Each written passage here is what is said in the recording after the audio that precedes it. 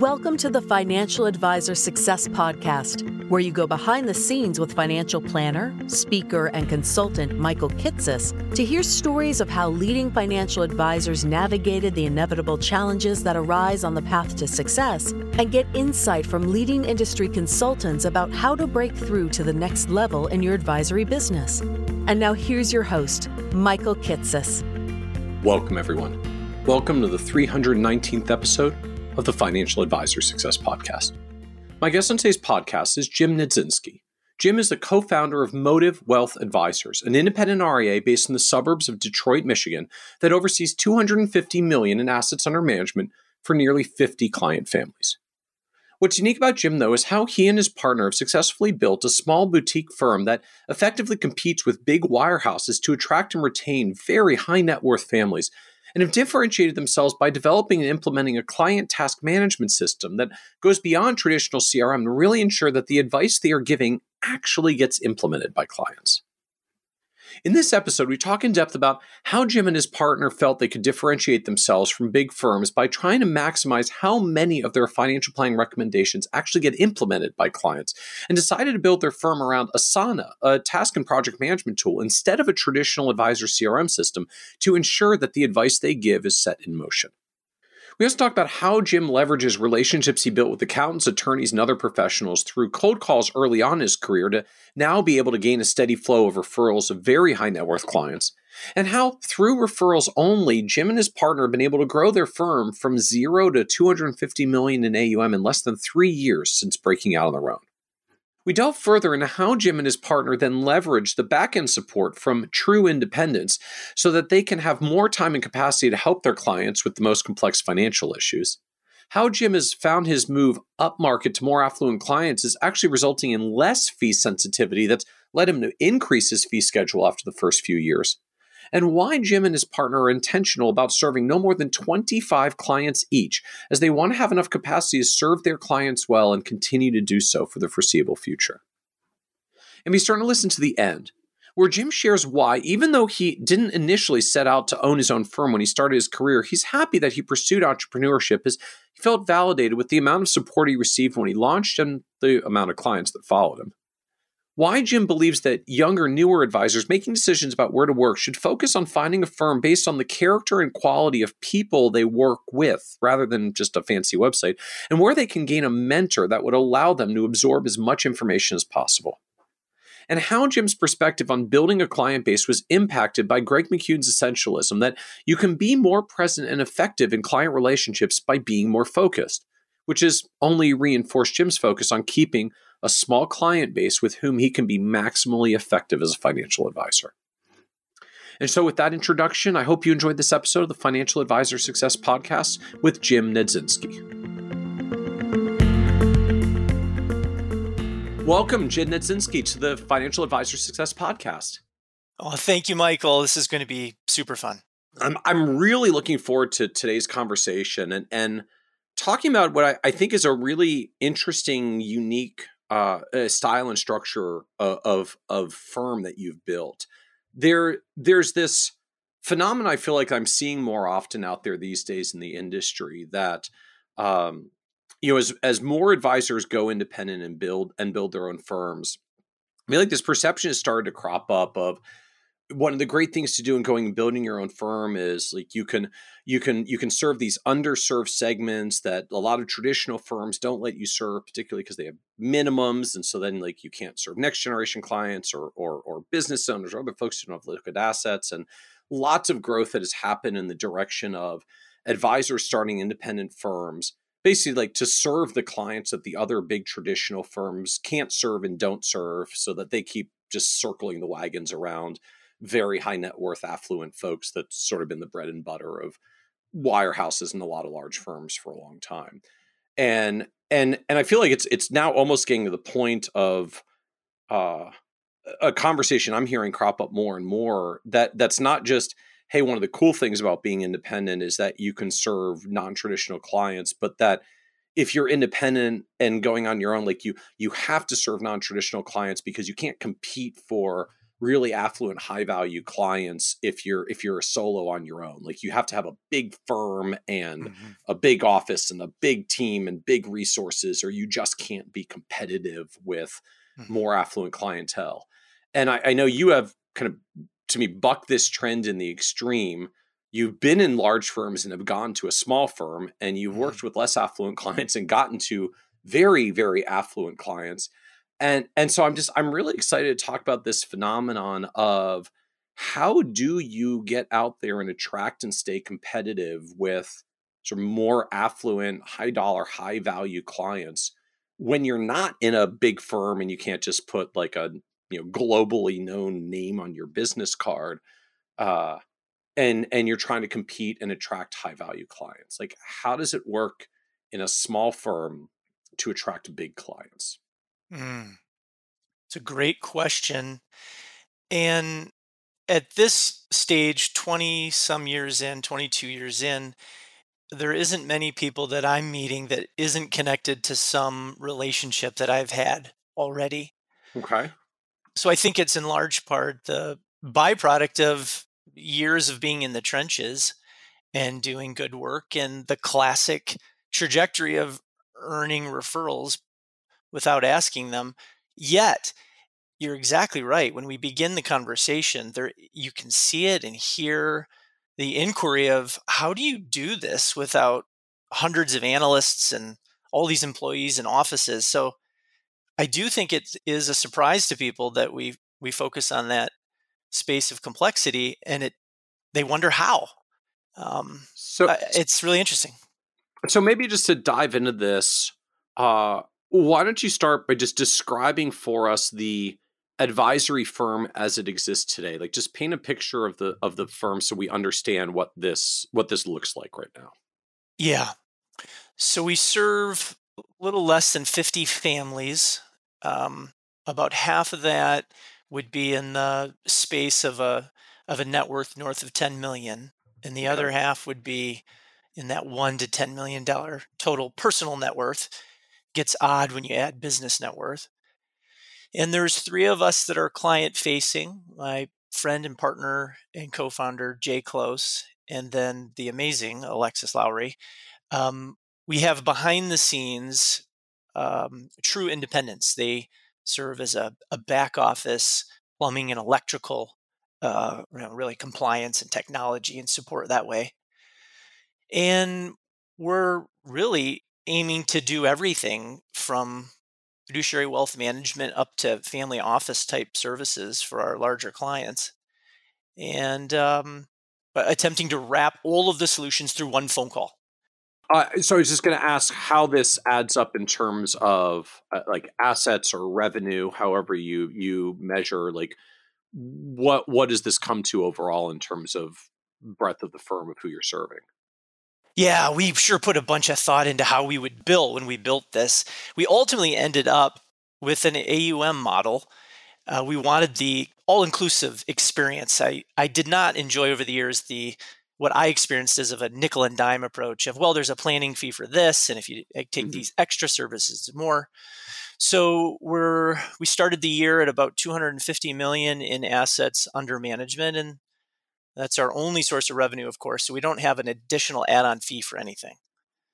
And then what does that fee schedule look like? I mean, on the one end, like your everything's wrapped in Mhm. at once, which sort of like can pick up the fee. On the flip side, like you half your clients are north of 10 million, which for a lot of firms, like you start getting some break points. So what does a fee schedule look like for the folks that you serve?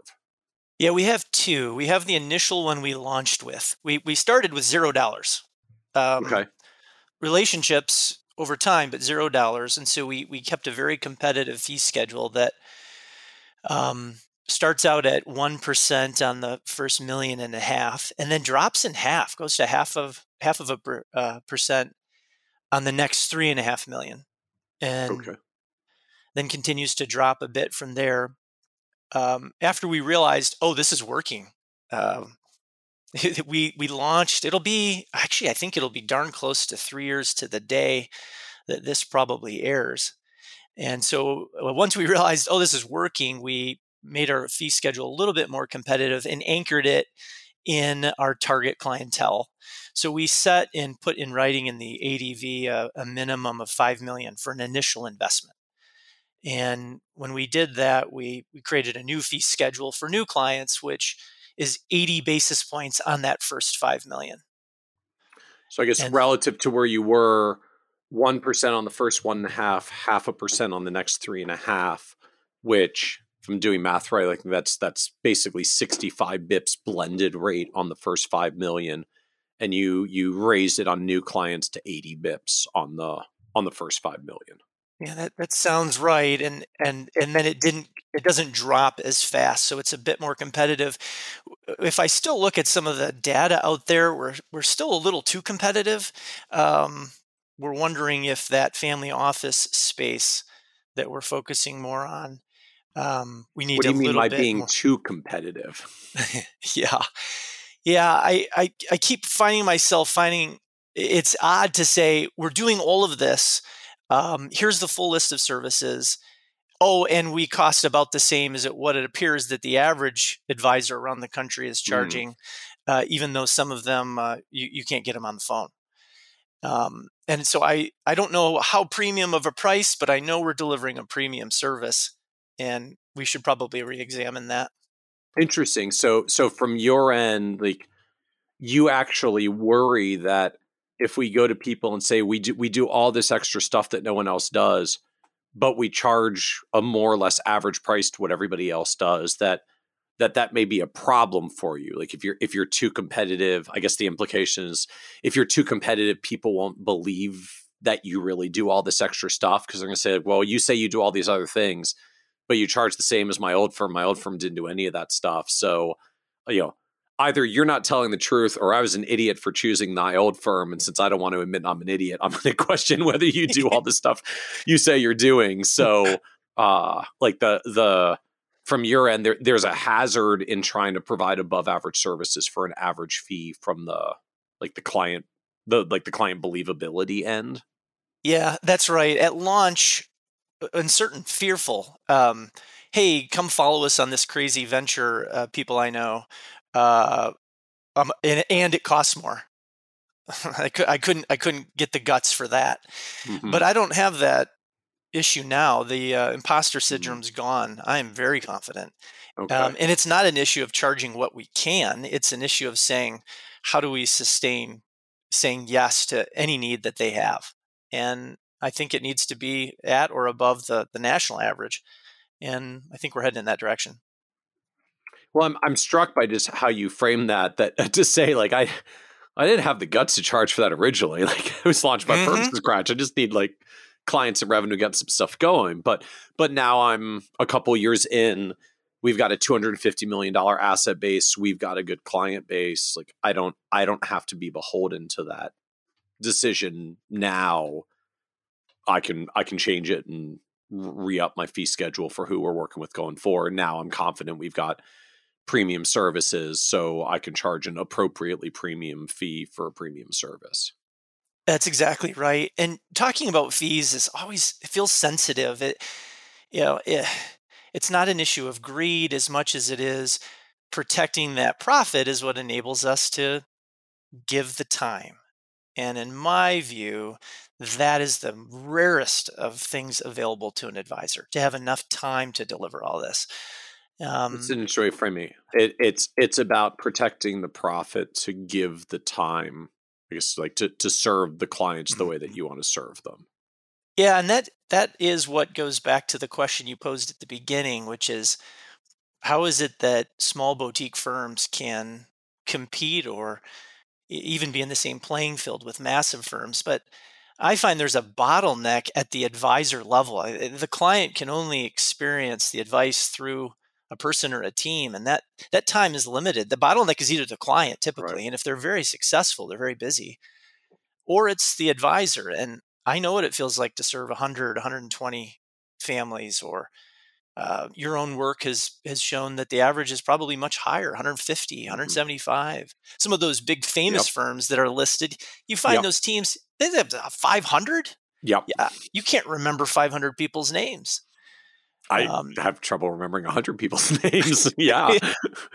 So that Dunbar's number. Have yeah. you written? I think you've written about Yeah, that. yeah. We've written about Dunbar's number. That just it's a fascinating thing. Like actual research into like brain structure and physiology. That there's a particular part of our brain that's associated with this, like how many different human beings our brains can keep track of, and just like that part of our brain is kind of tied to a capacity of about 150 people on average, with the caveat that some of those are like, I mean, I have a great relationship with clients, but some of those are like my family and my friends' friends as well. So like my clients can't have all 150 spots that my brain is able to handle. I need some of them for personal friends and family. And so, when you drill down to industry benchmarking studies and you just really get down to that clients per advisor ratio, an astonishing number of firms, even up and down the size spectrum, if they're really into financial planning and having actual relationships with clients, they tend to top out at about 60 to 80 clients per advisor. Right? It might be a 2-person team with 150, but 2-person team with 150, which means it's 75 per. And the higher the deeper your services get, the lower the numbers go from there, because you just got a sheer time constraint at some point. Yeah, and that position drives things like blog posts that really don't say anything, or mass emails, or all sorts of things that don't move the needle. And we want our work and effort to actually make a difference, and not to do things that we have to do because we have to do them in mass. Actually, Jay, my partner, said we're anti-scale, and not really as a business owner. Obviously, we want to be efficient, but we just are pushing back, I guess, on more people. How about less people, deeper relationships? But then that does leave us needing to have those people pay a pretty good size fee to make it affordable. So out of curiosity, just in this vein and direction, for so many of us that sort of inevitably underpriced ourselves early on and then came back later and we're like, we probably need to fix this. And then we fixed the fee schedule going forward to what it should be. Have you gone back to the existing folks to change and update the fee, or like have they managed to grandfather themselves by getting in early? We're telling ourselves that we're thanking our legacy clients for being a part of the launch, and so we have not. And it's really hard to stomach to think about it. I do think there are a few that have joined us more recently who it'll be appropriate to point out some of the really unique things that we're doing. And I think we're wondering if a slight rebranding almost, or a clarifying of the brand, to even put proper language to it, that there's investment advice, there's financial planning, there's wealth management, but we really are doing some services that would normally only find at a multifamily office. And so I think there is an opportunity to go back to some, but right now we're not. We don't have the stomach to do it. So I guess more opportunistic. Hey, you utilize the services a lot this year and way beyond traditional services. So, just want to use that to highlight to you the sheer breadth of what we do. That's a little bit different than other folks, and want to let you know that as we continue to do that for you going forward, we've updated our fee schedule a little bit. Yeah, and even as I'm saying it and hearing you reflect it back, I've yet to ever find fees to be an issue. Maybe that's partly because in this higher net worth space, I don't experience a tremendous amount of fee pressure. I always found it more in that emerging wealth, that $1 or $2 million, real discerning, former do-it-yourselfer space. But the higher up I've gone, actually, I find less sensitivity to fees. I don't have hundreds and hundreds of data points to support that, but that has been my experience. So I guess just tell me more about that, because I think for some folks who are listening are either incredulous or have had one or two opportunities to get in front of high net worth clients and couldn't win them because at some point it came down to fees and someone else was doing something different or cheaper. Like, I guess is help me reconcile that. I feel like there's so much feeling these days that I if not fee compression, because if you really look at the industry, like average fees basically haven't moved for 10 plus years since the robo advisors came. But I think a lot of people at least are feeling more fee pressure. Like, I got to do more to justify my fee. It's certainly a lot harder to show as a premium advisor. Ideally, I would like to be a little bit less than my competition. So it Yeah. just like fees are not a blocking point because I'm not the most expensive on the block. So I'm fascinated by this framing of I feel less fee pressure as I move up market. Like, I guess just how do these conversations show up and where did the fee pressure go? Mm-hmm. Well, I sure feel that insecurity about are we doing enough always, but upon reflection, it just never manifested into an issue. I think one of the advantages is coming from um over the years a independent RIA fee practice. The cost of the portfolios are so low. I've seen your work, Yeah. the bell curve of cost, and we're at the low cost end. And many of these, what we call them underserved high net worth, they're this target clientele, maybe 10, 20, 30 million in personal net worth. They're small for the big Chicago, LA, New York, the coasts, and the big city firms, the big family offices and private banks. They're on the small side, and yet there's maybe they're 2 or 3 or 4 or 5% of a practice of a typical advisor. They're not the focus.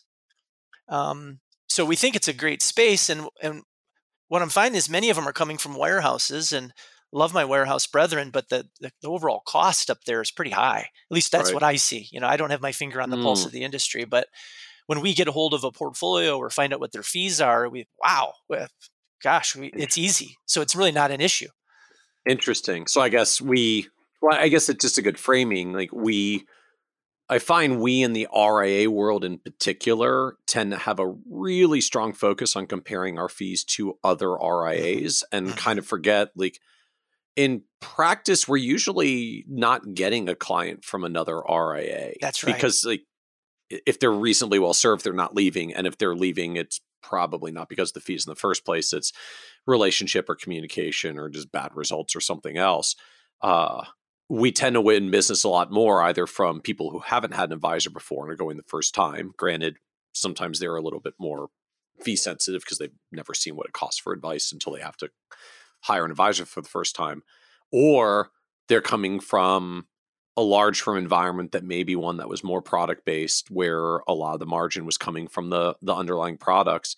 And when you drill down to what their all-in costs were, the answer is you're actually a lot less expensive in the channel just because you don't have some of the overhead of broker-dealer structures pushing up your costs. So it's an interesting framing to me. Like, it's not about whether you're cheaper than the other RIAs in the space. It's about whether you're cheaper than the wirehouse that the prospect is coming from. And the answer is, yeah, you're winning so much on underlying expense ratios alone that has not been a problem. That's exactly right. And upon reflection, I don't think I've ever accepted a new client that came from one of our brothers and sisters in the RIA space. I don't think it's ever happened. We do have one we're beginning to work with now, as I say it, a client of one of just a giant, famous RIA. And their website humbles mine. I had inferiority complex. I thought, oh my gosh, they do everything with one arm behind their back. What? Wait a minute, who are we? Can we do this? And then I had the conversation, and it's the classic example. It was all promise and no delivery. It was, sure, we've got specialists in this and tax experts in that, but just nothing ever really got done. And it was all kind of minimum viable delivery for assets under management. And so, if it isn't the fees that we can reduce from the big firms, wirehouse firms, it's what we can actually deliver on the promise at about the same fee that the massive RIA firm was saying that they would deliver. So either way, it was an increase in value, and then we win. I like how you frame that. They were doing the minimum viable delivery to earn their AUM fee. Just an interesting way to frame, like, there's a subset of firms that have bundled fees because they really do a lot of stuff for clients, and it's just easier to charge it in one bundled AUM fee than, as you kind of noted earlier, sort of like nickel and diming them for lots of different fees for different services. And then there are some firms that charge a remarkably similar fee, but they're not doing maximum delivery to earn their fee. They're doing minimum viable delivery to try to not lose a critical mass of clients. Yeah. Yeah. 95% retention or whatever sounds great, but I wonder how much of that is just inertia. Eh, Probably a pretty Yep. good amount. So in the aggregate for this, just kind of getting back to the core numbers. So Mm. 250 million of AUM, less than 50 clients. So like average clients north of 5 million, I guess, of investable, which means net worth's even higher than that. Mhm. Only taking 5 million plus going forward. Mhm. And there's three of you. Mhm. Mhm. It's you and a partner and someone providing support, client service management support. Yeah. So I think you said as well, you've got some outsourced support on the back end from True Independence. So for those who aren't familiar, like what is True Independence? So they're an RIA themselves. They're a team of people who there's compliance, technology, some consulting support. They basically supply, I don't know, in my words, like what an independent broker dealer almost would, only exclusively for fiduciary RIAs. Okay. And they're able to, they actually serve as our chief compliance officer. Um, all the tech questions go to them. So they're invisible to our clients, but enable us to not have to run point on those. I can't imagine having started the firm without their help when we first launched. So structure wise, like are you technically IARs under them as a corporate RIA, or are you still your own independent RIA, but like you sub out certain services for them? Just how does this structure work? Yeah, we're our own RIA and we hire them via a contract. But when we first started at launch, we did. We started as IARs um, under them. We started with $0. We were able to step in and work with Fidelity and Schwab as custodians through them. And so we had all the autonomy and freedom we needed and wanted at the time, but enabled us to get right to action. And then about a year after launch, we popped out and became our own RIA with their help. Interesting. And so I'm presuming that's just part of the intended structure for them in the first place. This wasn't like we were there and then we broke away, and to use the breakaway kind of Mm. language, like just the whole point was we're going to use your IAR structure for a while and then we're going to stand up our own firm and be affiliated to you after that. And that's just Yeah. part of the structure. Yeah, that was the intent from the beginning. And as I understand, they're agnostic whether their teams stay on as IARs or pop out.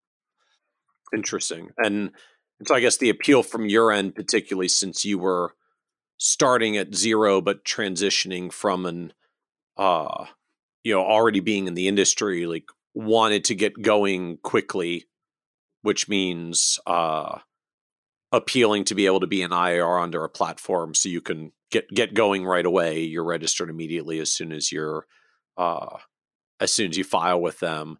You've got access to custodians because they give you access to custodians because they're a bigger platform, and then you get to build your firm over time. Yeah, that's exactly right. And saved time knowing that based on relationships I had that was expecting and hoping that my phone would be ringing for people I knew to join up. And I wouldn't have the time, and I didn't, to at the same time be figuring out how to plug in my printer. So it was super helpful to have them at launch. So out of curiosity, like, just how does this work economically? Like what do you pay for this kind of support infrastructure? Yeah, it's a percentage of revenue and it's regressive, much like our fee schedules. Starts out double digits and works its way down as assets grow. But it's essentially like hiring a full time employee cost wise, if you think about it, if it's 10, 12, 15%, somewhere in that range and falling. So the question for us is are we getting more value? Are we saving more time? It certainly has been the case. And we signed a contract, multi year contract. And somewhere in our to do list is to say if we had to recreate what they're doing, what would it cost? And how much time would it take us to recreate it? Could we recreate it as well? Could we do it better? Right. Like, well, what's the value? Interesting. And so I guess like it's that neighborhood, like a 10 to 15% of revenue kind of Yeah. framing. Yeah, So that's when I right. think about that, just relative to advisory firms often run something like 30 to 35% in overhead for all the different staff and tech and compliance and other costs. So they're consuming a portion of that overhead space, but only a portion of that overhead space.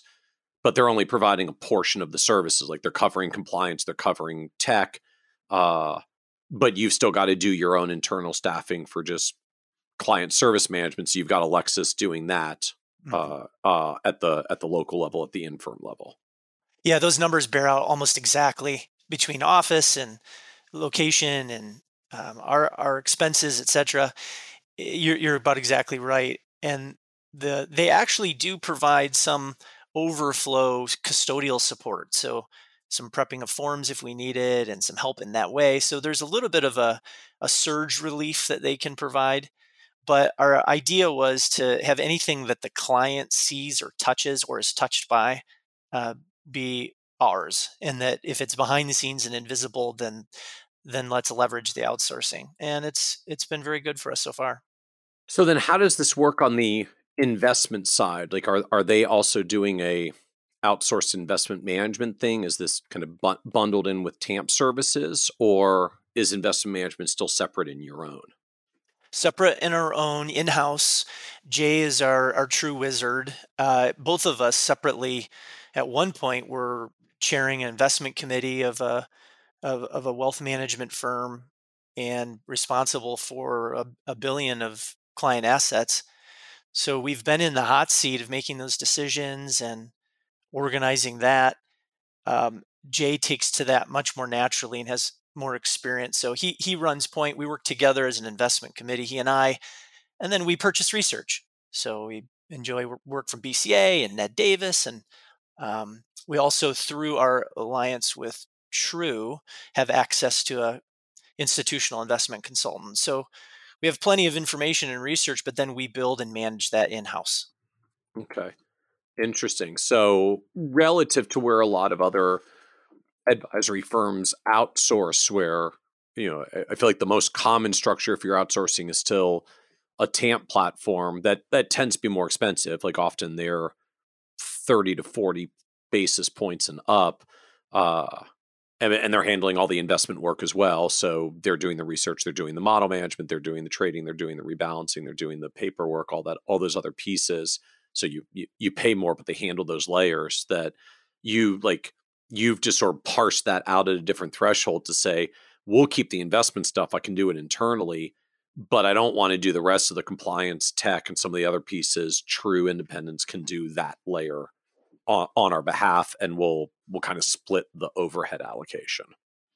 Yes, and it seems rare that these back office support firms are willing to do that. I imagine the leverage and money is in TAMP services. So, the fact that True is happy to deliver us those services works out very well, I think, for our overall costs. And with the clients we're serving, so much of what we're doing in the portfolios is hands-on and custom.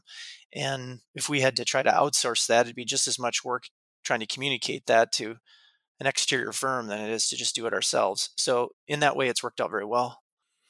And then is there tech that you're using in-house just to like literally manage portfolios and trading and do all this yourselves? Yeah, another unique aspect of True was they were tech agnostic. I don't know if that long term works out well for them because it's tough to be a consultant to many teams Yeah. with unique tech structures, but it's been great for us because we were able to pick. So both Jay and I come from a history with Tamarac in the trading software and reporting. So back to the idea of being able to continue our work and get launched quickly, it made all the sense in the world to choose Tamarac through the InvestNet ecosystem. So we adopted that and they support it and help us glue the different Interesting. softwares together. Okay. So how do you, I guess I'm just wondering, like when you're talking to these, multi-million dollar clients and up, like how does this get positioned in practice, right? Get back to that dynamic of least the perception, I feel like right or wrong, has been, really affluent folks just want to see some, I don't know, some size, some mass, some gravitas, call it, of like the bulk of the firm to sort of validate that it can handle and serve them well. You're structured as this 3-person firm, but your independence is powering a lot of the back end. Like, do you share that with clients? Is that, or prospects? Is that part of the conversation, or is it just all about you and Jay and Alexis, and let us tell you about the like truly high touch level of service that we're going to provide, and no one asks about the back ends? Like, I'm just wondering how this does or does not show up in conversations when you get into the how big do you need to show you are or not? Mm-hmm. It doesn't come up as much as I thought it would. We introduce it as much as it's needed, and sometimes it doesn't come up at all. Um, Training I received way early in my career that is still with me today is that the best way, at least in my experience, to convert a prospect to a client is to make it about them, not about me, and in so doing, to differentiate the planning they've had done from the planning that they could do under our care. So quickly, as fast as possible, getting past theory and brochure and credentials and experience, and getting into, well, tell me about your situation, and then being able to demonstrate planning strategies and solutions that they either say, oh, I'd heard about that, but my advisors never brought it up. Or that was brought up, but they never did it. Or I've never heard of that at all. Tell me more. What is that? And when we're in that space, that is the meat, in my experience, of being able to convert them to a client. In the process comes all of the subjective and emotional and relational connection and the answers to, well, how do you manage a firm like this with just 3 of you? That is so much better answered after they realize that we have technical horsepower that they're not experiencing in their current situation. So share a little more in that direction. You said, like, the key is trying to differentiate how planning will be different with us versus what they got before, or what they got where they are now. So they just, how do you explain that? How do you show that? 'Cause I feel like a lot of advisory firms, how do you show the value of intangible financial planning continues to be a real challenge. There's a lot of like, trust me, after 10, 20, 30 years, you'll be so thankful you've been working with me, which may be like completely true, but is not the best sales pitch. Yeah. So how do you actually get down to differentiating, like, how it will be different with your firm versus what they got before? In that early part of the conversation, we're asking questions to understand their financial landscape. What do they own, earn, and owe? And as that landscape comes out, going back to my training 20 plus years ago, don't judge, don't jump in with observations, just gather the data. So we build this view, maybe at 10 or 20,000 foot. So we're not diving in deep. But the key is to get data on multiple areas: their business, their investments, their insurance, estate, tax, as many areas as we can. And all the while that I'm taking notes and listening and showing empathy and concern and care, I am beginning to develop care for them because I'm hearing their story. I'm finding out, oh, well, tell me about that. And what about your kids? And grandkids. And so I'm beginning to get my soul engaged, which is a divine place. That's a special zone where I actually care about them, and then they feel that. As that's happening, I'm also taking on the far side of my paper a list of every possible planning idea or strategy tied to the data they're sharing me. Oh, that's not titled correctly. Oh, they don't have a solo 401k.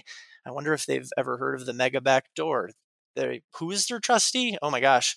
And as I'm writing all of that down, I'm beginning to then circle the ones that are high profile, high value, or are tied into the things they said they cared about. Okay. Because I'm only going to have so much time to share these ideas, so I've got to pick wisely. And what I'm looking for are ideas I can share that are easy to explain and easy to understand, are as irrefutable as possible. So it's great to work in the areas of just fact as opposed to a promise of better performance or some kind of just trust me sales pitch like you talked about. Right. So easy to explain and understand, and then irrefutable. And then the magic is it's tied into something they said they cared about.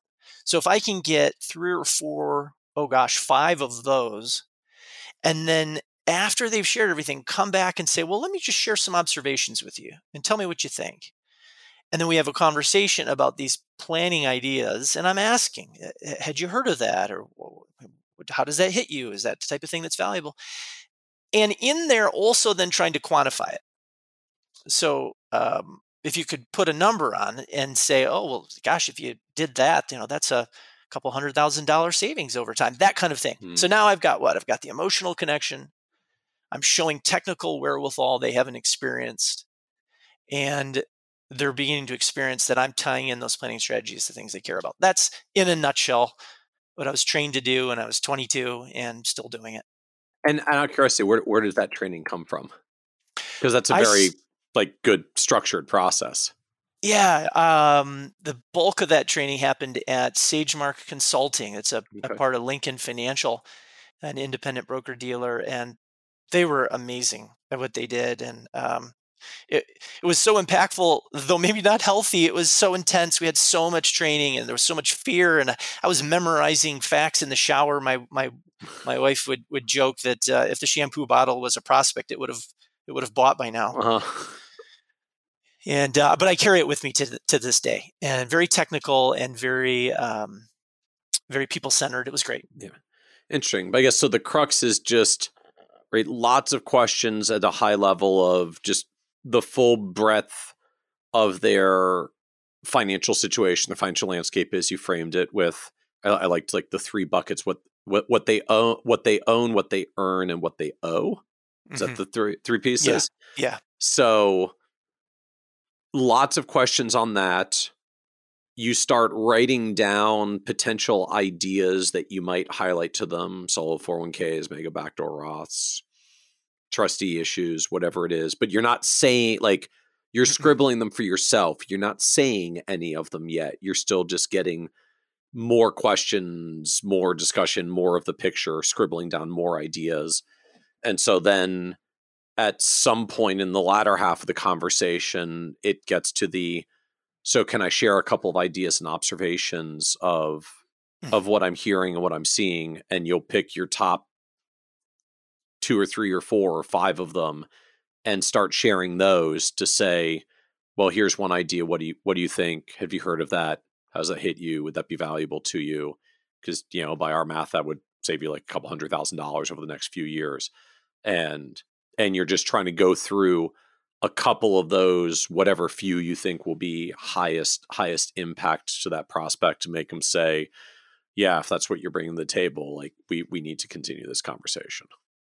That's exactly right. And those 3 or 4 or 5 items, I ideally want them to be in as many different dimensions of planning as possible to underscore the point that your experience has been insurance focused or investment focused. But as you'll note, I'm not necessarily saying this, but they're experiencing it, that it's across the domain. Right. Yeah.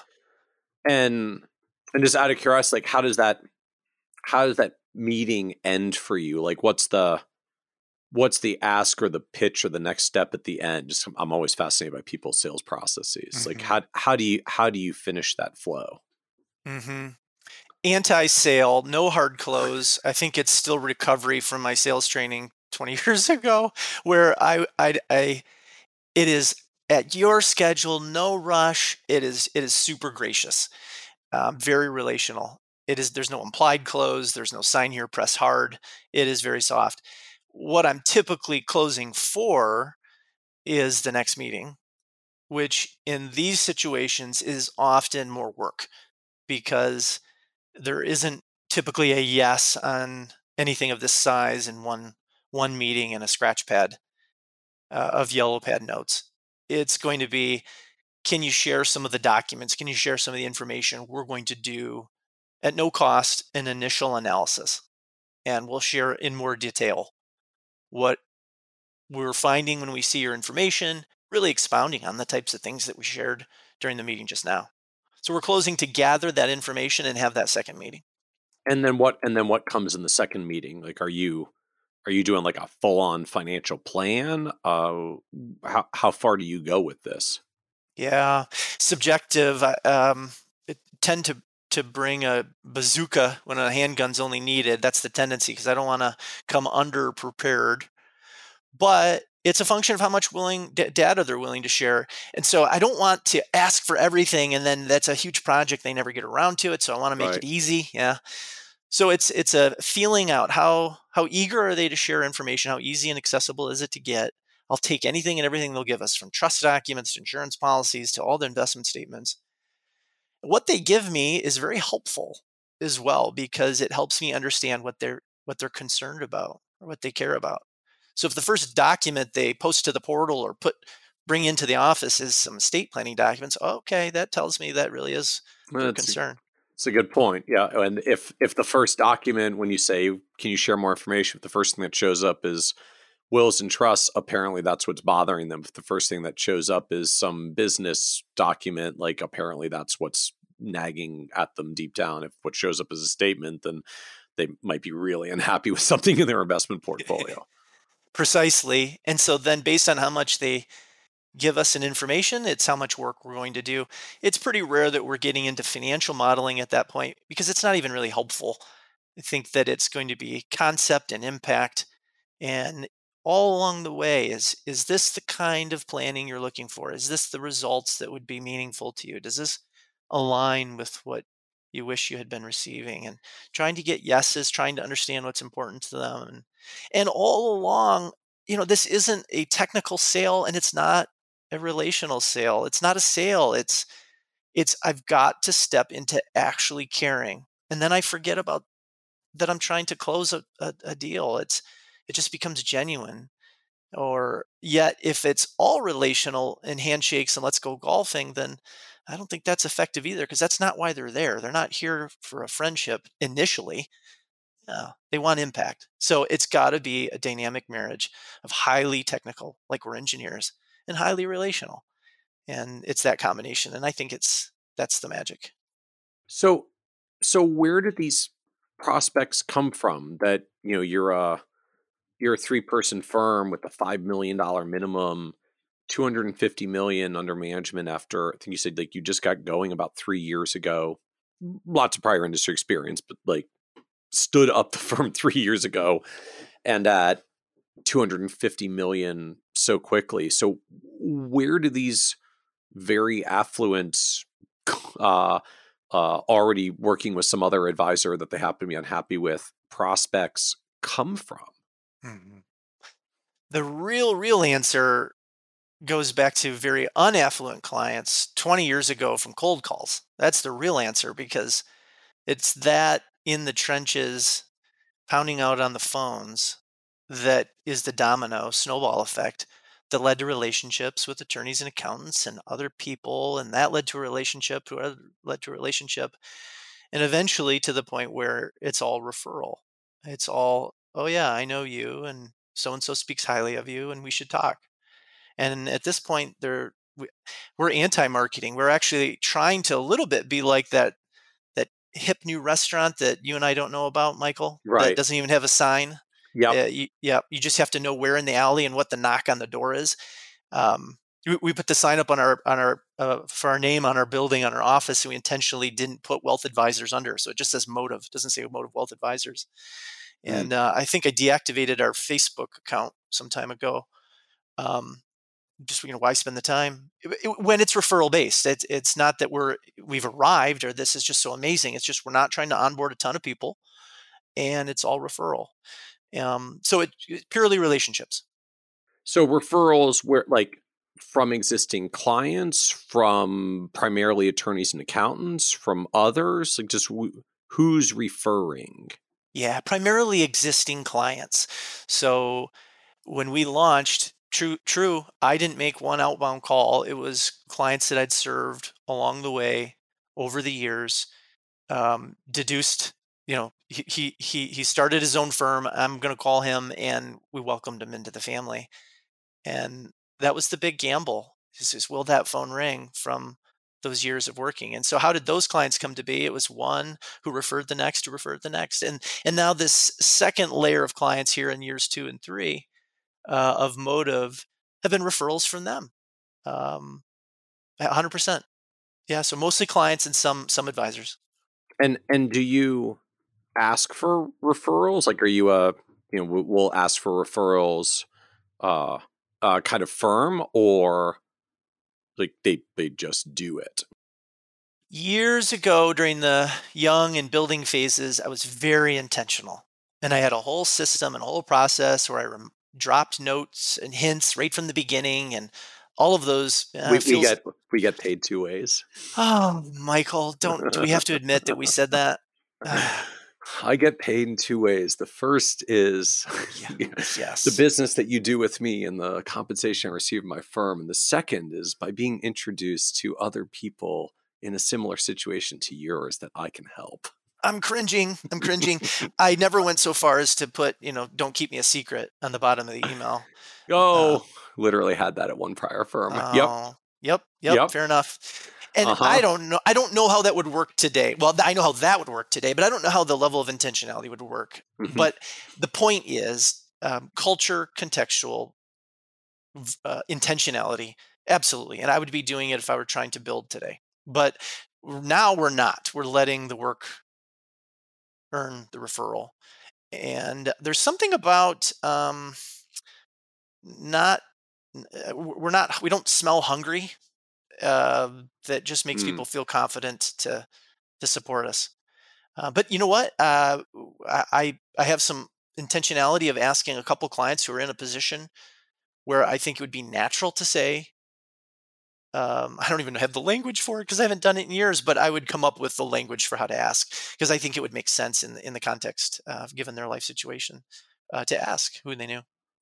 So, all right. So then I've got to ask because there are a lot of advisors out there that work really hard for their clients, presumably do some pretty reasonably good work, have a similar philosophy that, we shouldn't need to ask for referrals. Clients should see the great work that we're doing and the labor that we're engaged in on their behalf and want to refer us. They're not getting $5+ million referrals on a regular basis and have not gathered $250 million in 3 years.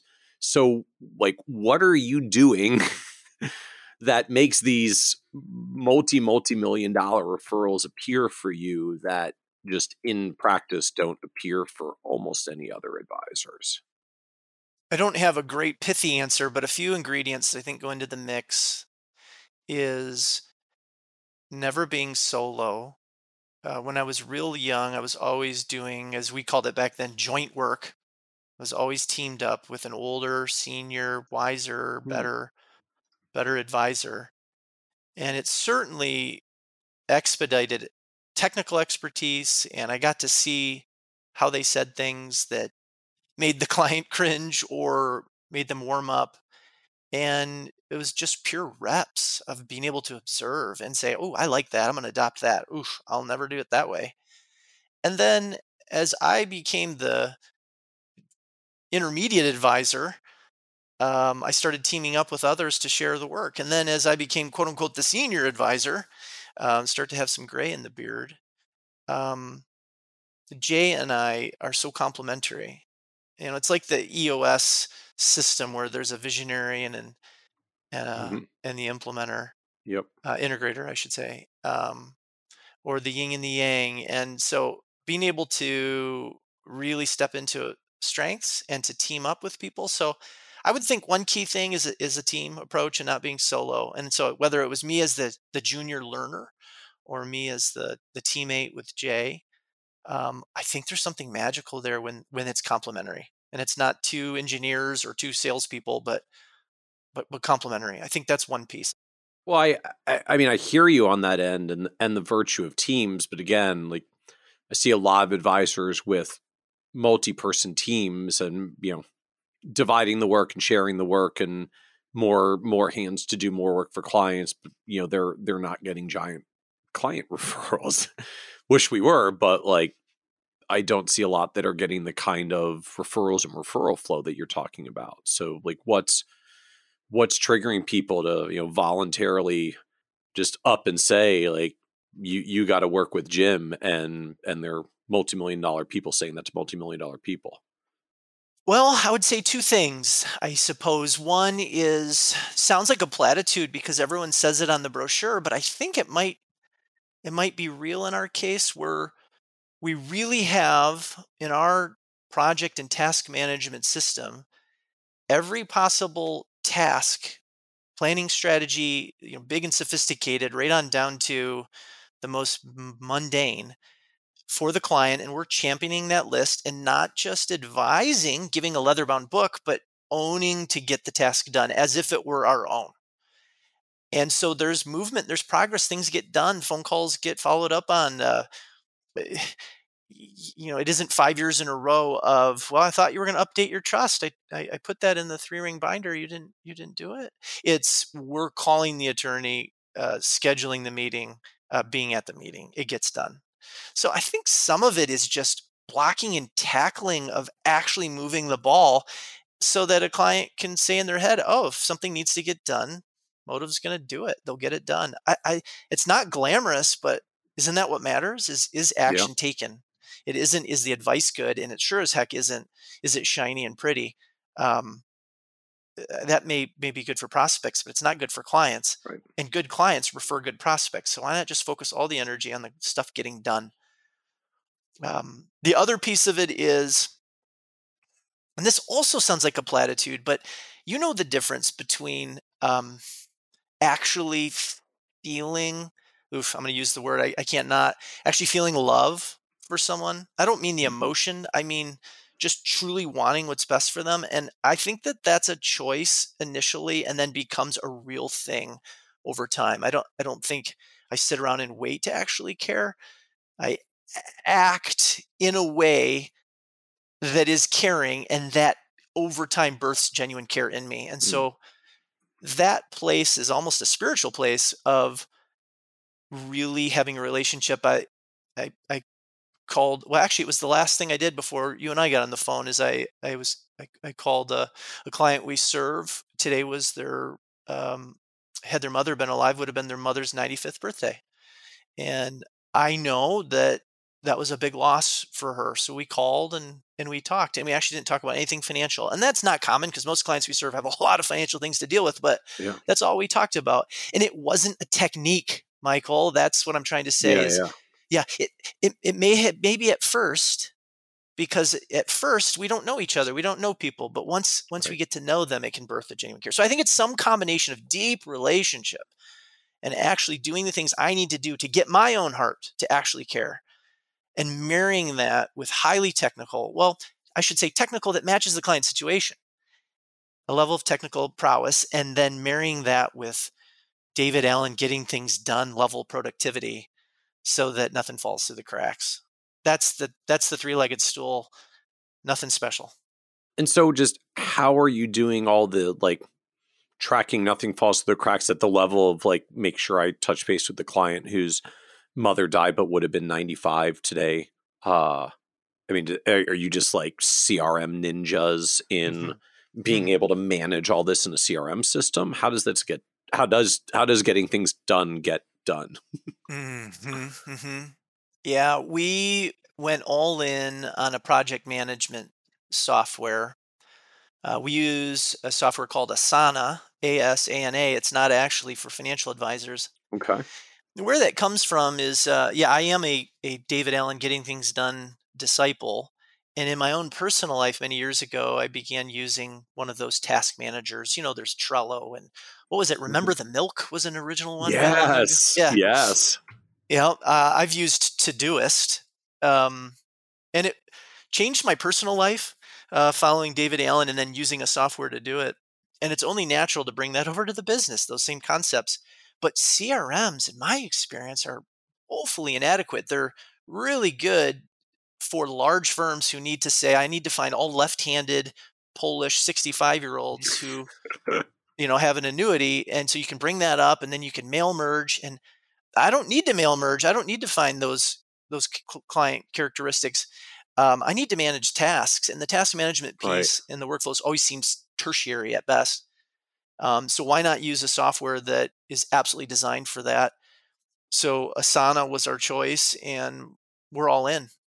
So do you like literally not use a CRM system at all? Like you live in Asana, or is there still like a complementary CRM alongside? Yeah, we use Wealthbox as a Rolodex. We know it's also capturing emails, though we use Smarsh to actually record all of those emails. So Wealthbox is there. At this point, it is for our social security numbers and birth dates and anniversaries and the official single point of truth for client contact information, but we do not use it for one single process. Interesting. So then help me understand more of just what does Asana look like for you in practice? I realize like describe your task management system is kind of a strange thing to say, but just I mean, just how do you manage this? How do you organize this? Like Mhm. projects or structures, or like just how does it work managing a firm and its workflows not through the CRM but through Asana? Here's where we should magically push a button and turn this into a webinar, but Yes, ideally, yeah. So yeah. let me turn on the screen share now. Yep, Yeah, yep. Oh, yep. shoot, I didn't have pants on. Yeah. My bad. I thought this was a phone call. Um, it would be worth your listeners tuning into the financial planning summit, the value summit that you hosted recently, because I was really surprised to see that Jake, Yeah. Jake um, Northrup. Yeah. yeah, had a presentation on the same concept. That's the first time I've heard anyone else doing this. So there's some visuals there, and he had some good things to say. Yeah, Um, he does a version of this where he's doing super intensive task management for clients using a task manager. He uses MindMeister instead of Asana or Trello. But so his structure is every client has a board, has a like a project. They're shared into that project. So the client has tasks, the firm has tasks of what they're doing on behalf of the client. And they just end out with like a big old list of projects for all the different clients and the tasks going back and forth for each of those clients, and then some like roll up summary boards so they can keep track of things across clients. Are you in a similar structure where like every client has a little project in Asana and then all the tasks pertaining to that client live there? that's correct. There's a project for every client, and every area of planning, from philanthropy to insurance and so on, has a section. And every section then has projects, and every project has tasks. And what we're trying to accomplish is three things. One, it's first of all behind the scenes. What do I need to do by when and for whom?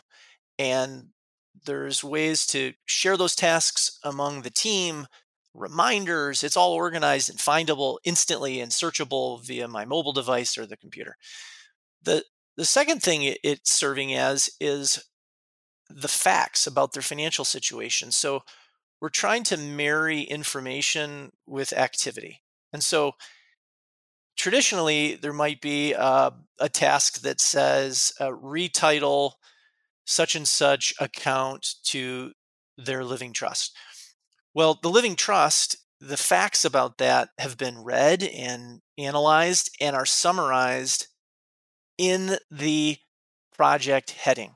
So, right there on that same page is all the facts, rather than that being stored or saved on some Word document buried somewhere in a network drive. So, the assumptions and the facts about any asset they own. So, if it's an asset or an income source, it exists in Asana as reference information. So now our activity, our tasks are right next to our information. It makes it so much quicker. We don't have to say, "Oh, who's the trustee of that irrevocable trust?" or "Wait, what kind of account is that?" or "What kind of insurance policy?" We read it once, we analyze it once, and the information gets put there, almost like an assumptions page. Okay. Then the third thing is what's great about Asana is we can create a second parallel project that becomes client facing. And we call it a dashboard. I think Jake calls it the same thing. Funny. Now what I show a client on the screen in the conference room or over a Zoom isn't double work. I don't have to take what I did and then regurgitate it and edit it and format it and print it, which is immediately out of sync with real time because we're having a conversation. Things are happening so quick. Rather than having Polaroid photos, why don't I have a live feed? So now whatever I'm doing in my project is happening simultaneously in the client-facing project. Now, at this phase, they're not getting access to it digitally like Jake's clients. We're working toward that. But I don't ever have to create an agenda. It's built in real time. A client literally called yesterday, and I just bring up their dashboard because it's the curated summary of anything and everything that's an open loop in their world, which is just a small collection of the open tasks that exist on my project for them that they don't see. But it's instant, it's immediate. As soon as the beneficiary is updated in the task and it's hit complete, well, that's now showing in the proper place on their project dashboard. So Because again, that's just kind of configuration of, mhm, what tasks are tagged to which projects and which columns mhm. they show up in, which is all super configurable in tools like Asana. So you've got that framework built out. So in real time, you're just managing tasks as tasks, and they get reported out or column moved or shown where they're supposed to be because you did that configuration. That's precisely right. And it's a key to our efficiency to be boutique because we're eliminating so much duplicate work. And It's so fast. and did I hear you say as well that you've got different templates for different planning strategies? So at some point, like update and fund the client's revocable living trust has a task with 17 different subtasks of all the different follow-on items you have to do because you've done this before for other clients, and so now you just queue it up for the next client, and off you go. Yeah, and those templates exist at two levels, and we're building them both over time. One of them is what you said, it's procedural. So we all know a backdoor Roth, but what are those steps? Well, we can build a template and then just apply that to a client when needed. The other form of template is the actual technical strategy itself. So as we learn little facts about the $1,000 HSA contribution that the second spouse can make, and the rules around that, oh shoot, I didn't know that. That goes in the health savings account strategy template, which is in Asana.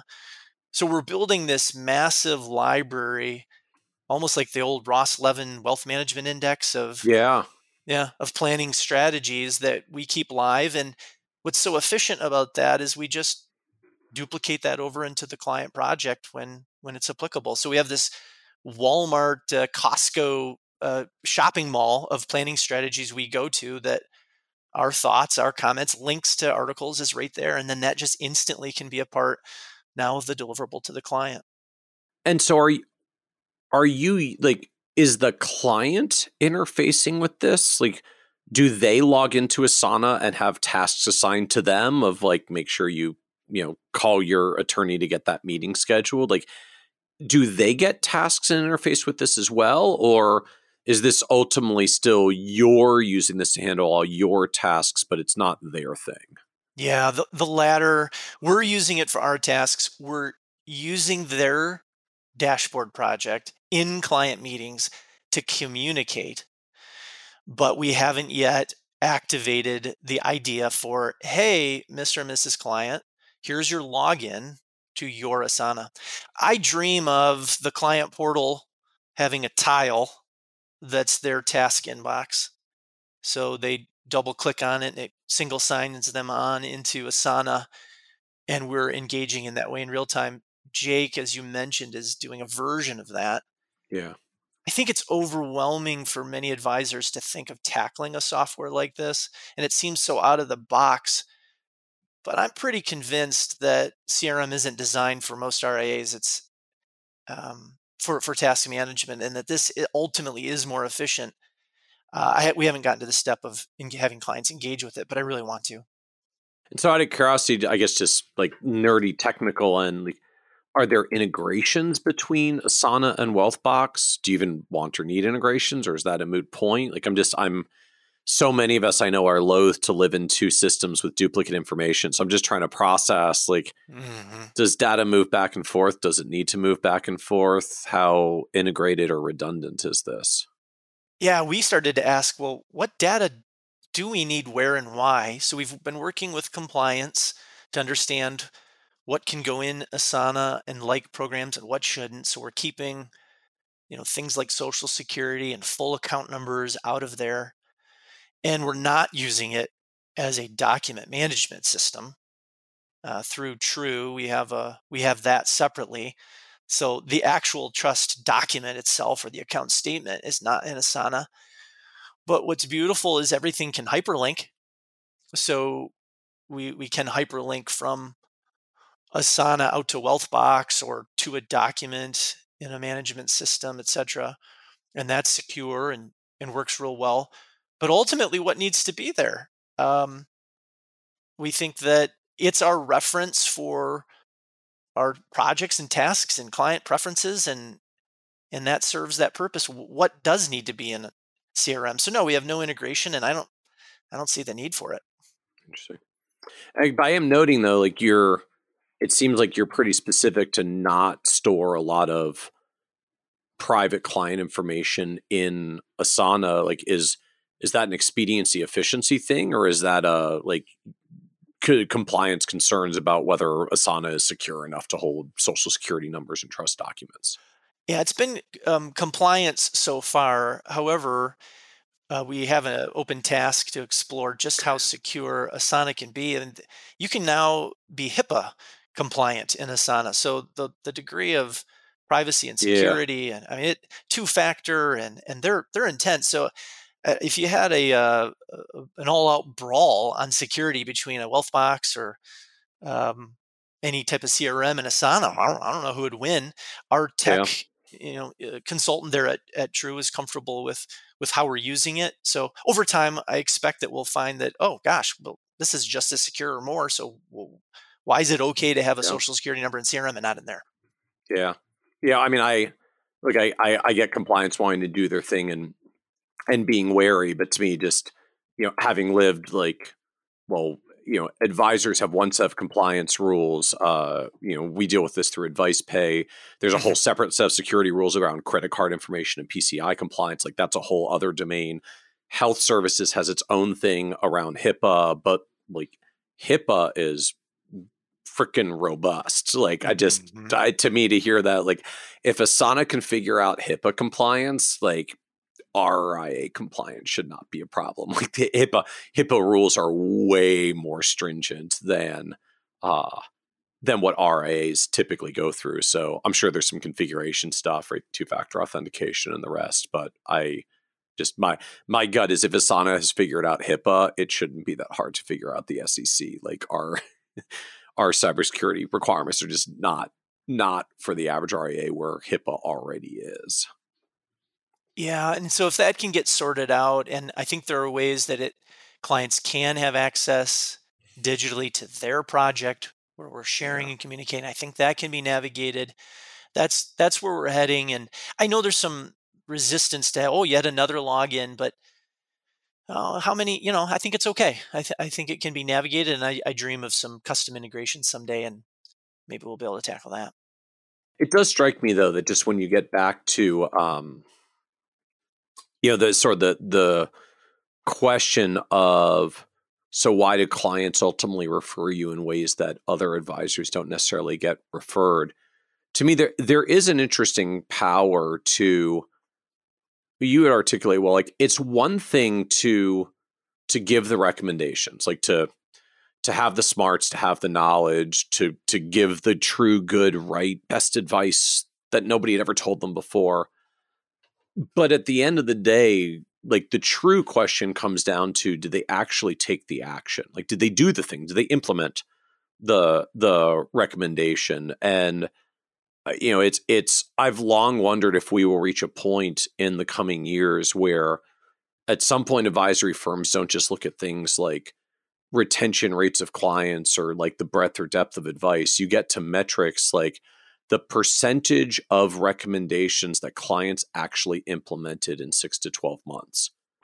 Right. and you start measuring on that basis. And I don't have any data to prove it, but I have a very, very strong suspicion that when you drill down to what firms drive referrals, get referrals, get inbound referrals, it's a lot more about that metric than almost any of the others. Because just when clients at the end of the day can sit down and look back and see like, wow, I did this and that and that and that, and like all these things have been done, and I literally feel like I'm in a better financial place because I can see the things that got done.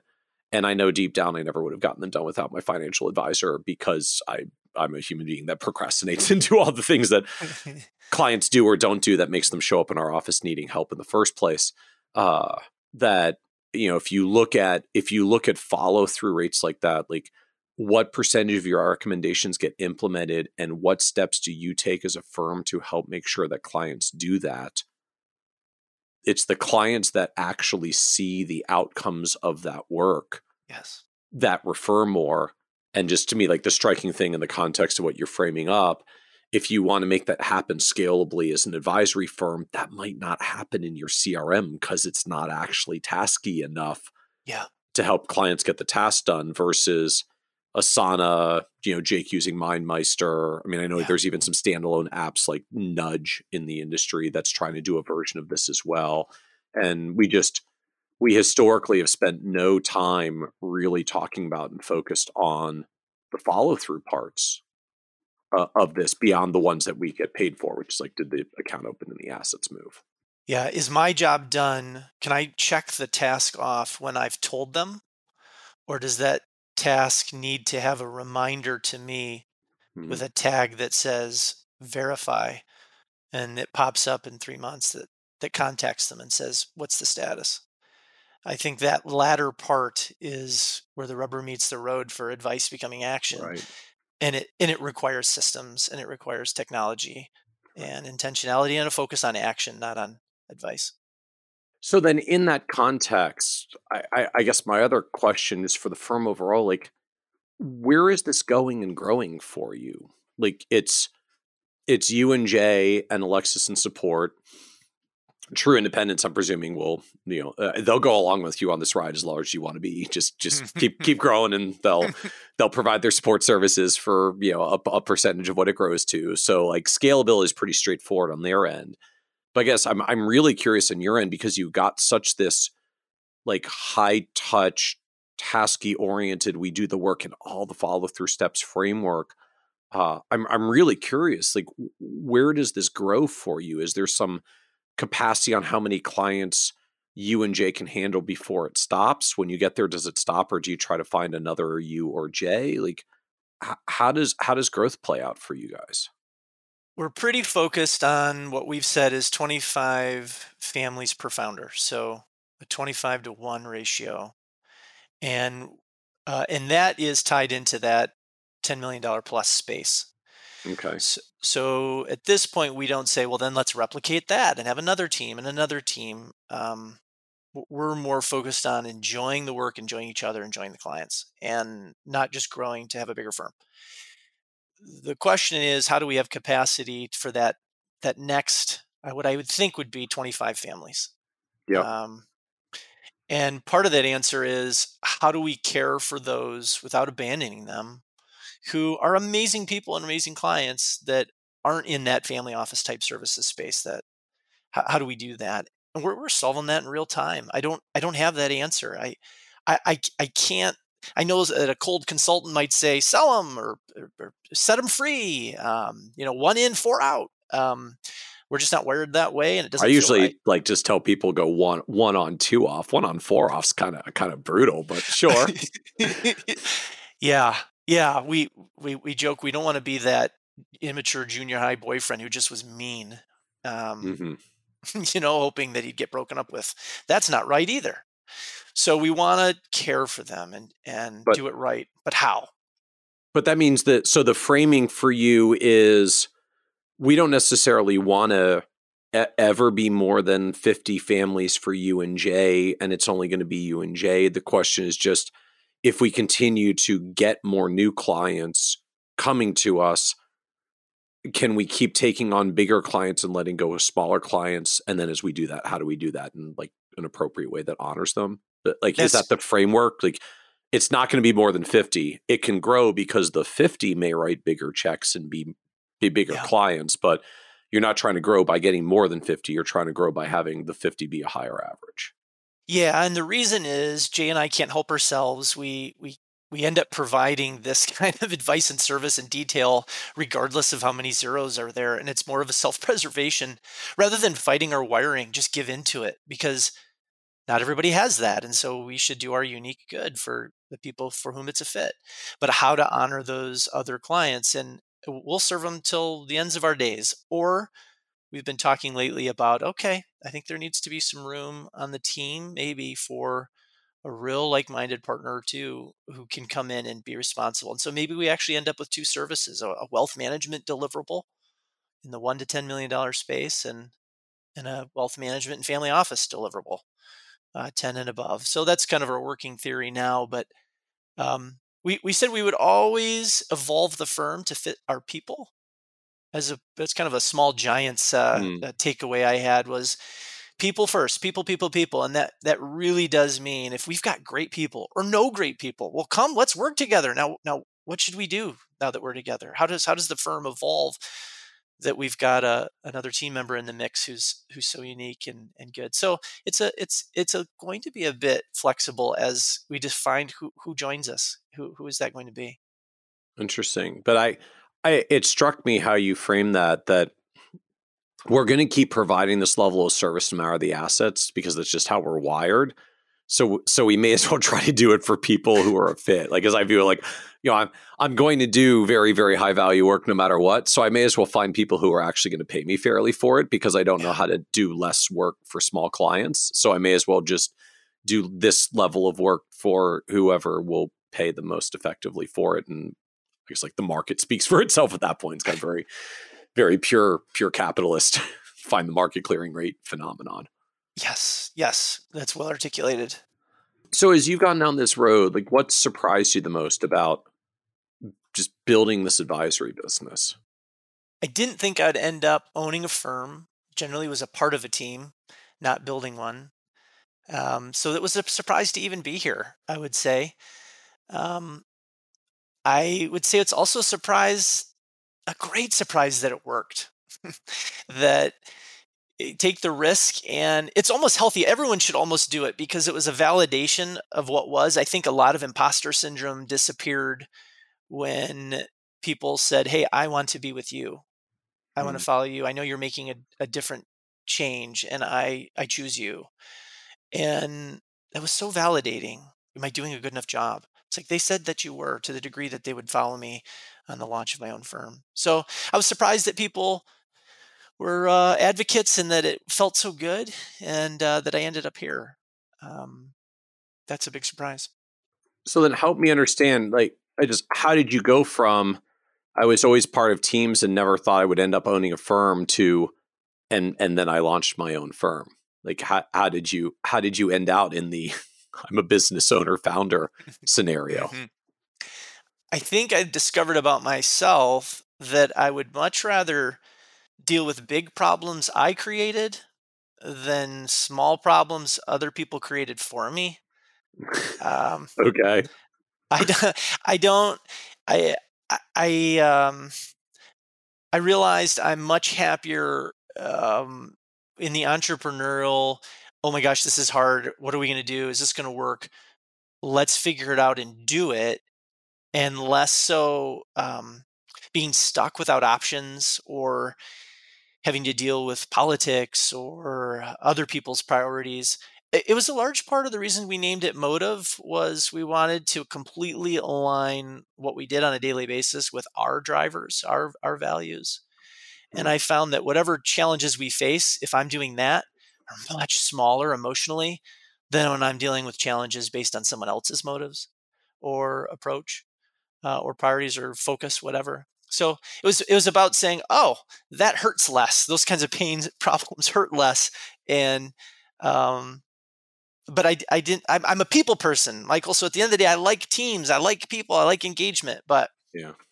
I think I wanted to be the one solving the problems and making the decisions on where to go and how. Was there a particular moment that was it's like a transition moment or okay, I've realized now I'm going to have to be an entrepreneur? Yeah, it feels like I was put in a stream and the current carried me.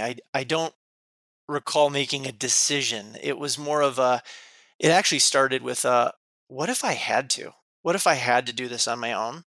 Hmm. What would I do and how would I do it? It was actually a fact finding, almost like a fire drill. And circumstances began to accumulate where I was like, oh my gosh, I'm so glad I have this fire drill because this seems to now be the right thing. And in that process of gathering information, how would I do it? What would it look like to start my own firm? In that process, my heart began to change. And it wasn't just about facts. And once my heart caught up with what my mind had learned, it was time. So what was the low point on this journey for you? Mm. There were some that 3 a.m. I'm still working moment. Is this ever going to end? Um, did I build something that is going to crush me? Can I do this? I never wanted a client to experience me dropping the ball, so I paid the price. Um, that's been lifting now, and we have a healthier pace. But going from zero to that many families at that level of work over a very short period of time Yeah. was pretty intense. Um, I actually had a wise mentor to me say, "You're not going to be able to do this forever." He said, "You're going to run out of juice to be auditing a tax return and then a irrevocable trust and then a rebalance from growth to value all in the same day. You're going to need a healthier pace, and that's good counsel." So I think some of the lowest moments was worrying about that, and I would say the other was those moments of um, just fear. Will people listen and follow me and believe in me? And then I was so relieved to see that they did. So 3 a.m. moments and the fear of it not working. So what shifted that you're actually feeling like you're getting a little bit more of a lift or breather now? 'Cause it We're sounds getting like it's been organized. you and Yeah. Jay all along, so it's not like, Yeah. well, I was getting buried and then I added a partner. Yeah. Alexis she is such an amazing addition to the team. She's so high powered. And I also think we were hesitant to want to expand the team because Jay and I struggle with doing things a certain way in our way. So Alexis is a big part of it. It's also just beginning to get organized in Asana as opposed to being in launch mode like we were for those first 2 years. And I'm confident as we're getting referrals based on the work we've been doing from new people, um, that it's working, that we've got the right deliverable. Now we just need to get more efficient and add the right team members slowly as we add on new clients. So hope, it's always hope, Michael. It's hope that Yeah. we're on the right track Well, and that the right people make the difference within the team. Yeah. I think you make an interesting point though about how the business transitions that when you get to a point where the referrals are picking up and flowing, it's an indicator that like you've got the right offering, you've got the right deliverable, which means, and particular challenge, I think, for a lot of entrepreneurial folks, like you don't have to keep making new things to do to be valuable to your clients. Like if they're retaining and they're referring at a really good rate, like you're there. Like you don't have to keep making new things.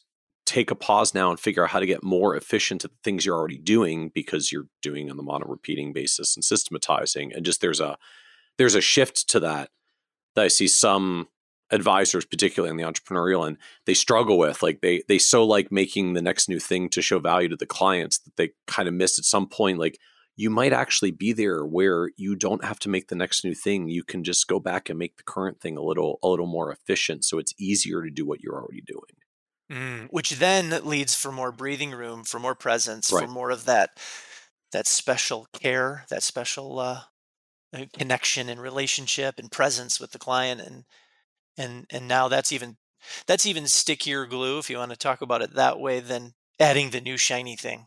Right. Mhm. That's a good point. So what do you know now about the advisory business you wish you could go back and tell you like 20 years ago when you were first getting started in the industry? Mm. I would say to the younger self to read a book that hadn't been written yet. That was Essentialism by Greg McKeown. That Mm, concept, I think I chased everything and worked inefficiently, and I worried about mm, everything, and made sure the alignment and the font and every punctuation, and it had all of these things that were just not in alignment with what really mattered. The motive was good. Hey, I want to help the client, want to do my best, but it was misplaced. It was so inefficient, mm. and I could have saved myself a whole lot of energy and time and been more present for people. Just ultimately what it's about is relationship, and could have been more present doing what was more effective. So if I could somehow go and say, hey, here's what matters. Here's where you should spend your time and energy, it'd be that. Um, there was a lot of 3 a.m. mornings working hard over all nighters trying to get ready for that client presentation. And um, so much of that is unnecessary and actually is counterproductive. So I would tell myself that take it easy, focus on what matters, and here's what matters. It's people and the key planning deliverables that really move the needle for them. And what are the key planning deliverables that really move the needle? Mm, that's the beauty, right? What is it for each client, and that's what's different. I think I had a tendency to treat whether it's 72% or 68% equities in their 401k the same as they're really worried about their adult daughter. And how does the planning address that? Relax on the 4% deviation from target, and spend the time on what matters. Mm. And by the way, it doesn't have to look great. You don't have to have a beautiful presentation with animated PowerPoint.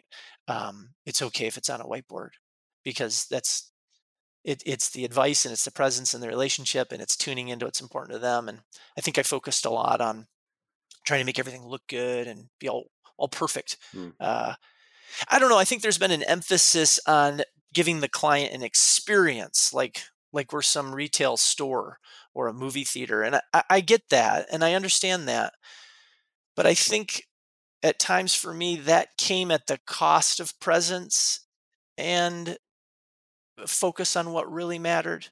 I'm not too much. I'm Mm. being a little reflective, but I don't know. I don't know that we really need to emphasize so much an experience. I don't need to host a client event and if I'm really present and really care and really listen and then give advice and then help them implement and do that over and over, we have a great relationship and their financial situation improves. And then they get to go and do what they care about most deeply. I think that's a whole lot better than a wine tasting event, in my mind. So, any other advice you'd give younger, newer advisors getting Mm. started today and trying to figure out how to start navigating this journey for their careers?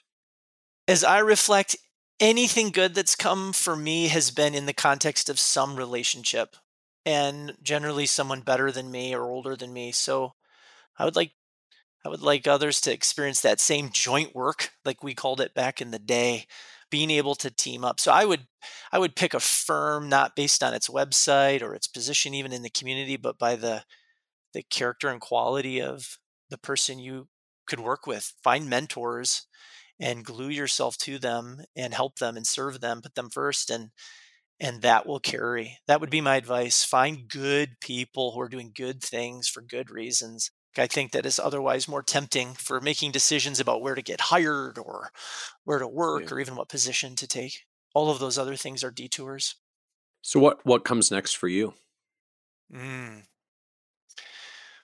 I would say we're doing more of what we're doing and being able to do it at a less sprint pace, as you were just saying, and then finding the right next few people to join with us on our mission. Um, it's that simple. It's continuing the deliverables and continuing the emphasis on our relationships and having a few more to join in. We're on mission and we want the right people to do it with. It's people. So, as we wrap up, this is a podcast about success, and just one of the big themes that always comes up is the word success means very different things to different people. And so, you're on this wonderful growth trajectory with the business, with 250 million in 3 years, attracting very high value clients as a boutique firm. So the business is going very well. How do you define success for yourself at this point? Yeah, it really is what matters. I have the classic faith, family, and friends. Whether it's spirituality or even science, the evidence is clear. People who are happy and fulfilled are those who have high quality, deep relationships. And it goes back to that Dunbar's number you and I were speaking about. Yeah. So the older I get, the more I realize there's no better investment than relationship. I was just listening to a Brene Brown podcast with a guest, and he's the author of a book, Leadership is Relationship. And there's so many podcasts and books, and Arthur Brooks from Harvard and Robert Waldinger, the researcher on human development. And the answer is clear. For me, it's faith, that God is real and that I can have a relationship with him through Jesus. For me, that's central and ends up leading, but even that's relationship. And so whether it's faith or science or sociology or psychology, the best moments of any of us is in the context of close, intimate, vulnerable relationships. So with my wife, my kids, my colleagues, and trying to make room in Dunbar's number for my clients, trying to not let the client load get so big that it exceeds Dunbar's number. So the quality of the relationship, if I'm investing in that, then I'm in alignment with what I really believe. And I've found that's when I'm feeling the most success. Amen. Amen. I love Mhm. it. Well, thank you so much, Jim, for joining us on the Financial Advisor Success Podcast. Thank you for inviting me. Want even more ideas, tools, and resources on how to break through to the next level of success as a financial advisor? Check out the leading financial planning industry blog, Nerd's Eye View, at www.kitces.com, where Michael covers the latest practice management trends and financial planning strategies. And by joining the members section, you can earn IMCA and CFP continuing education credits, along with exclusive member content. Get it all now at www.kitces.com.